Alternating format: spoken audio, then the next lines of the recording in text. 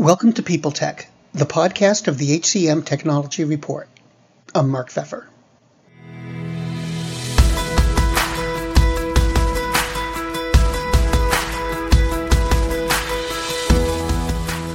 My guest today is Jonathan Lau, the Chief Operating Officer of InStride. They create learning programs around roles, not topics, and help to align a workforce's skills with a company's present and future needs. We're going to talk about changes in the learning space, the possible role of AI, and how advanced technology like virtual reality could make learning more dynamic. All on this edition of People Tech. Hi, Jonathan. Nice to meet you. I wanted to start out talking about InStride. Can you tell me what the company does and what is it that you do that you think sets you apart? Thanks, Mark. No, appreciate you having me. So InStride designs workforce education programs aligned to a corporation strategy to deliver a 2 to 4x financial return and meaningful social impact. These social strategic programs are offered by organizations to their talent to enable them to gain skills, degrees, which of course then will boost their productivity, increase retention, elevate careers. And all of this, we try to make sure that it's debt-free. So it's really trying to help this whole situation of learners and people, and especially in the U.S., not having an education or having to incur a lot of debt in order to have an education. Maybe just give you a couple of examples of how we work with some of our amazing partners that kind of illustrate the custom and consultative approach and problem solving we bring to the market. So when Amazon was looking for a partner that could provide franchise-like capabilities to support like thousands of their independent contractors that go and deliver your packages on the last mile, we built a new layer in our platform that allowed for efficient onboarding, billing, and reporting for all of these thousands of entities, right? To then be able to support their employees to then go get educated, while of course then hopefully getting really excited about continuing to work at these companies and allowing these small businesses, independent small business, to be successful. Likewise, when Intermountain Health was looking at building a custom cohorts to fill this medical assistant gap that they have, right? We worked with the University of Memphis to co-design a program that allowed us to kind of build these, basically build more talent around in the medical assistant space. And then lastly, maybe just one last example. And Medtronic is very big into looking at skills first hiring. They're part of the Business Roundtable and a couple of different initiatives around trying to look at how to re-credential their job families and remove this kind of the degree requirement. We worked with them to then actually look at all these different jobs, assess kind of the different job skills, rewrite job descriptions, and then align what we call career education paths to those new jobs, so that people understood not only what the new job, like what the job was and what kind of skills you needed, but how to get the education, which Medtronic was willing to fund, to then go into those jobs, right? And so, in short, by being able to really understand what corporations are trying to do and what the strategy is and what their needs are, right? We then work with these amazing university partners and skills providers that we have to then bring that best to bear and then set up a scalable program that's easy and efficient to manage to go fill these gaps. Could you talk me through your development process? How do you identify, a topic that you want to cover, and how do you go about designing and developing, working with your partners or on your own, what you're going to present to your users? Yeah, absolutely. So, at the heart of what we try to do is we want to make sure we find corporations or organizations that care, that believe that investing in their people is the right thing to do, right? That's the thing they want to pursue, that they want to be able to go invest in people's education, that their people are going to be a competitive advantage for them. And when we have those conversations, then you have a very different way of talking through, like, how do you think about that? Like, what are your talent needs? What is your workforce? How are you thinking about your strategy? And where does then talent fit in? And so when we have those conversations, then we get to understand, okay, really your strategic need is maybe it's keeping frontline retention. And so it's about building a program that maintains and keeps your frontline more engaged. So we have a lot of corporations that we deal with that maybe have a 30-day turnover, right, for their frontline. And so even going from 30 days to a year would be amazing for them. And so how do we design a program that does that? We have some partners that say, my biggest problem actually is we have a big frontline, but we don't have a pipeline for the next generation of leader or the leaders after that, or into the rest of our organization. And so we work on programs that then showcase what are the careers for the people at the organization, and how to help move folks upwards, right, within the company. We also have some companies that really start off with a DEI focus. So maybe our initial conversation is, I really care about people, but one of our biggest challenges is diversity, equity, inclusion, especially at the different levels at the organization. And again, we can design a workforce education program that really ensures that you're kind of giving access to education to the broad set of folks. Because often, actually, the education credential or the skills is often what separates kind of the front line from being able to move upwards in that company. And so we then design a program like that. So really, as you said, what we're driven by is really understanding companies that care and want to invest in their people, and then helping them figure out what's the best way to go about doing that. One of the things that I noticed in just looking over your website and your materials is you talk a lot about the impact that you have on debt. It's the student debt that could be built up over the course of getting new training, new learning. I was just struck by it because it's a pretty unusual angle, and I just wondered if you'd talk about it a little bit. What's the thinking behind that? Yeah, so I used to work for an education company.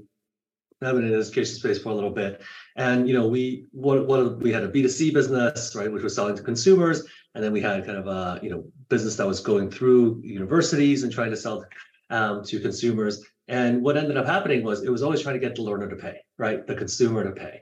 And of course, that's one funding source, right? And especially in the US, that's the primary funding source for education.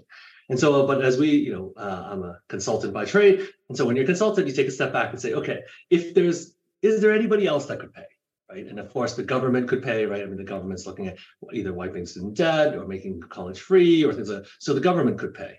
But are there others that could pay? And so when we started going through that, what we saw was, hey, there's another entity that really benefits from having skilled labor. And that is the employer, right? The employer are these corporations, right? Because ultimately, right, I'm working for a company. They are paying me for my skills, right? And so you are actually the ultimate consumer, like a company is actually the ultimate consumer of a skilled individual. So I said, well, can we get corporations to actually chip in and be a funding source for education?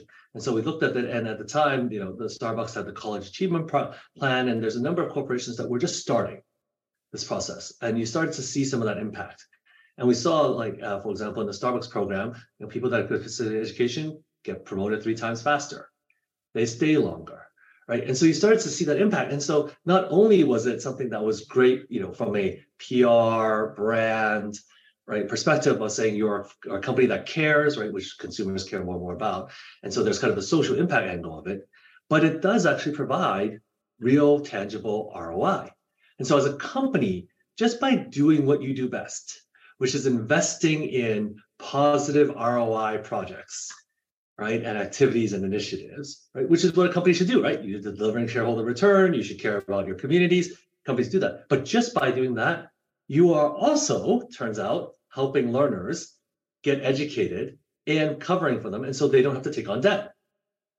And on top of that, you are broadening the access because you're leveling the playing field, right? Because as an employer, you are bringing, generally speaking, as a frontline, a fairly diverse set of folks that mimic your community, right? And providing all of them access to the same level of potential education program, education coverage, so you are now helping them be able to go access education that they might have otherwise not been able to. So one of the exciting things about this was we really saw that this is kind of a win-win-win, right? It's a win for the corporation because now they get better talent and they get to build their pipeline the way they want and they don't rely on anybody. It's a win for the learner because they have a debt-free, as you said, education. And it's also a win for the institutions because they have more folks that now are willing to go in, they're supported, they will complete, right? And they will actually ultimately be successful, and you'll have more alumni, which is also great for a lot of these institutions. Greetings from Evergreen Podcasts. We're rolling out a listener survey, and we want to hear from you. The information in the survey will help us gather statistics and in turn make our shows more appealing to advertisers. I know most people don't like ads, but this is one of the only ways our shows make money and help keep their lights on. We promise it will only take a few minutes, but the impact on our podcasts will be tremendous. As a token of our appreciation, we'll randomly select one lucky participant each month to win an exclusive merchandise package from Evergreen Podcasts. Head to evergreenpodcast.com/listenersurvey to help a show and possibly get some free stuff for doing so. We can't thank you enough for the support. Now back to the show. Let me take a step back from all that, your background and all that. Let's step back and if you look around the learning business, the whole landscape today, what do you think are the most dramatic changes that are at work right now, and what do you think is behind them? Sure. So I think the one thing that we're starting to see more and more, and I think COVID helped us, and of course all these continued disruption, is that I think companies are realizing more and more that their people are an asset, right? So, if you look at a P&L, if you look at the line for where your personnel costs are, it's always a cost, right? It's expense. And then you always say, oh my gosh, the benefits are going up, etc.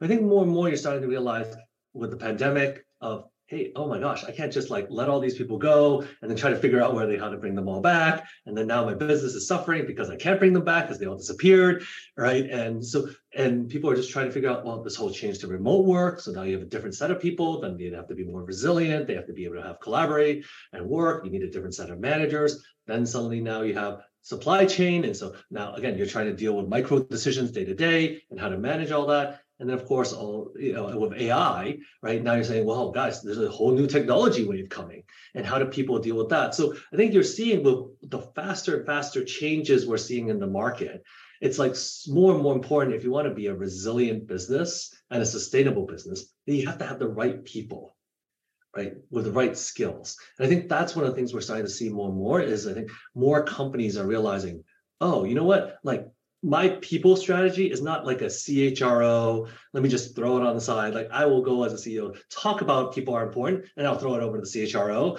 and then I'm going to go do a bunch of other stuff, right? I think now and then we're more seeing, hopefully, more and more companies, this notion of, well, actually, my people are my strategy, right? I need to really make sure, as I think about 3, 4, 5 years down the line, I'm not going to make every decision right?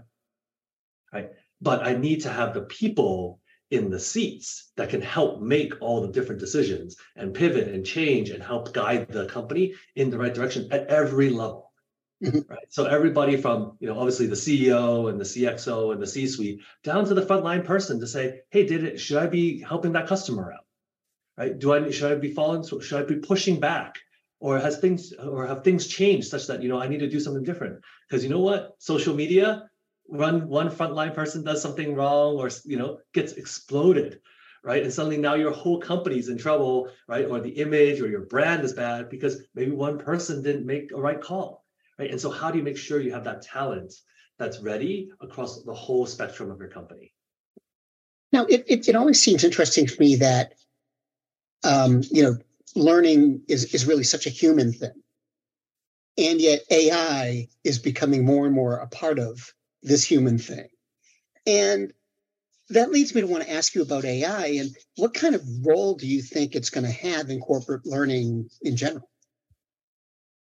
I think there's two impact of AI. It's one is AI as in general as an empowering technology, right? And I think this is the kind of Clippy example, right? I mean, those of us who back in the day remember the little paper clip from Microsoft, who's kind of there and kind of always there. And, people made fun of it, but it was the first start, right? Of, hey, I'm over here, give me something that helps me do it better, right? And I think what you're going to see on that side is all new technology, right? Whether it's the mobile phone, whether it's email, you're going to have a set of folks that are early adopters, and those folks will suddenly get a jump in productivity. Right, those companies and those people will suddenly get a jump in productivity, and then you'll have a bunch of laggards, right? And the laggards will eventually catch up, but those that embrace it the fastest will have a competitive advantage, right? And there's no ifs, ands, or buts, right? I was talking to somebody that was in kind of doing content production for even in education, and they were saying, hey, it used to take, I had to go hire a SME, right, a subject matter expert. It would to write a whole set of questions. It would take 6 weeks. It would cost, hundreds of thousands of dollars because, this subject matter expert was kind of manually writing these things. Now it takes us 2 weeks, right, and tens of thousands of dollars to turn these questions around, right? And so now you shorten your time, you lower your costs. Now you can actually use that money to either reinvest in other things or kind of really go advance create more advanced type activities, right? And spend the subject matter expert time on even more important things as opposed to just maybe creating a bunch of questions, right, for a problem set. So I think you're going to see like definitely it as an empowering technology, right? And how do you go do that? And so I think from a corporate learning perspective, people are going to have to learn it, right? In the same way, I had to go take an Excel class, I had to take a PowerPoint class back in the day, right? You're going to have to learn, right? And those that learn it are going to need to do that. So as a topic and as an empower. And then I think on the other side, look, I think there's going to be ways in which it helps you learn, right? It's going to be kind of that assistant where, as you said, right, it is a very human activity. And one of the best ways, we did a study back in the day for the Gates Foundation, and one of the best proven ways is around one-to-one attention, personalized learning, right? This notion of personalized learning. So back in the day, it was like adaptive, right? Everyone was like, oh my gosh, do you think this is adaptive? Like that's the exciting thing. But really all adaptive was trying to make it so that as you were going through, it was personalized and the learning would change based on who you were, right? And what you were trying to learn. Well, with AI and these large language models, et cetera, you can do that even better. Right, because now I can truly have a conversation, right? My master's thesis was in spoken language system, and back then I just had to look at keyword pairs, right? I would hear what you'd say, and I would have a rule that says, if you said this, right, I will tell you this, right? And it was very one-to-one because we didn't have the processing power and the kind of enough machine learning to go do it. Nowadays, you can have a system that really talks to you, and so if you think about learning language, how nice it is to not have to go find some person to talk to you and get really bored talking to you time and time again for you to practice a language. But now you have an AI that you can bore to death talking about whatever you like in a different language, but it's talking to you and now you have that practice, right? And so I think that's really what you're going to see on the learning side. So you have the productivity and then you have kind of improved learning. Okay. Now, one more question. There's other technologies being developed that apply to learning that the industry is looking at. Virtual reality is probably the most obvious. So what kind of role or influence do you see these new technologies having on the approach to learning online? I love this. I think if you think about what education is, if you took a step back and try to refine, it's really kind of interactive media. Right, it's a type of interactive media, right? Like in the same way video games is an interactive media, right? Learning is an interactive media, right? You have a set of content, you're interacting with it, and as you're kind of interacting, you get better.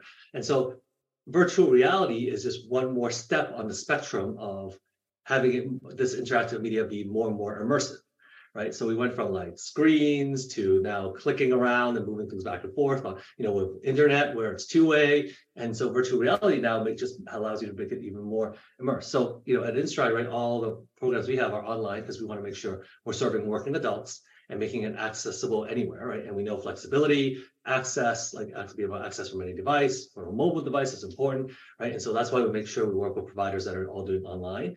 And when I look at virtual reality, that's just kind of the next logical step to make that access even broader, right? So if you think about today, right, there's still going to be a disadvantage of, there's going to be some of the skills that you need hands-on experience. And so you're still going to be blocked if you're too far away, you need to commute, you need to work 2 or 3 jobs and you can't get to a site. You're still going to be blocked from some of those experiences, those that are very important for you to probably be really good at your job.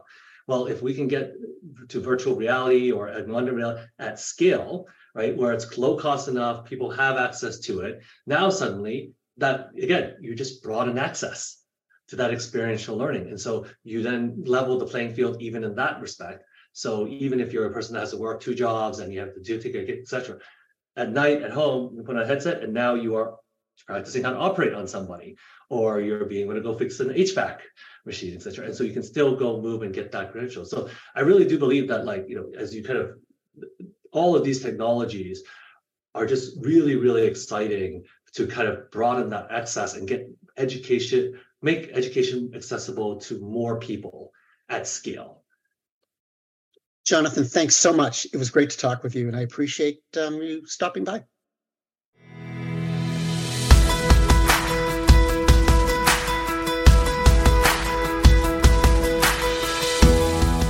My guest today has been Jonathan Lau, the Chief Operating Officer of InStride. And this has been People Tech, the podcast of the HCM Technology Report. We're a publication of Recruiting Daily. We're also a part of Evergreen Podcasts. To see all of their programs, visit www.evergreenpodcast.com. And to keep up with HR technology, visit the HCM Technology Report every day. We're the most trusted source of news in the HR tech industry. Find us at www.hcmtechnologyreport.com. I'm Mark Pfeffer.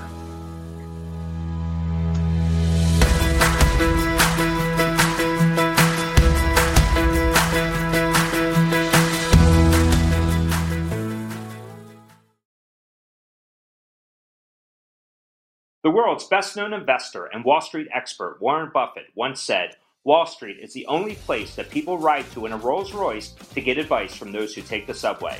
Mr. Buffett's quote is remarkably accurate, but how many people would rather receive advice from him than someone simply guessing? Welcome to Buy, Hold, Sell, your single source for Wall Street knowledge and profitable guidance. Please join me, Todd Schoenberger, and fellow trader Tobin Smith, as well as host Veronica Dudo, for a podcast known to move the needle for investors. Tobin and I are seasoned Wall Street executives with deep investment experience, and we are prepared to share our advice to those who choose to listen. Download Buy, Hold, Sell today on the Evergreen Podcast Network or your favorite podcast channel. Do you love news about LinkedIn, Indeed, Google, and just about every other recruitment tech company out there? Hell yeah.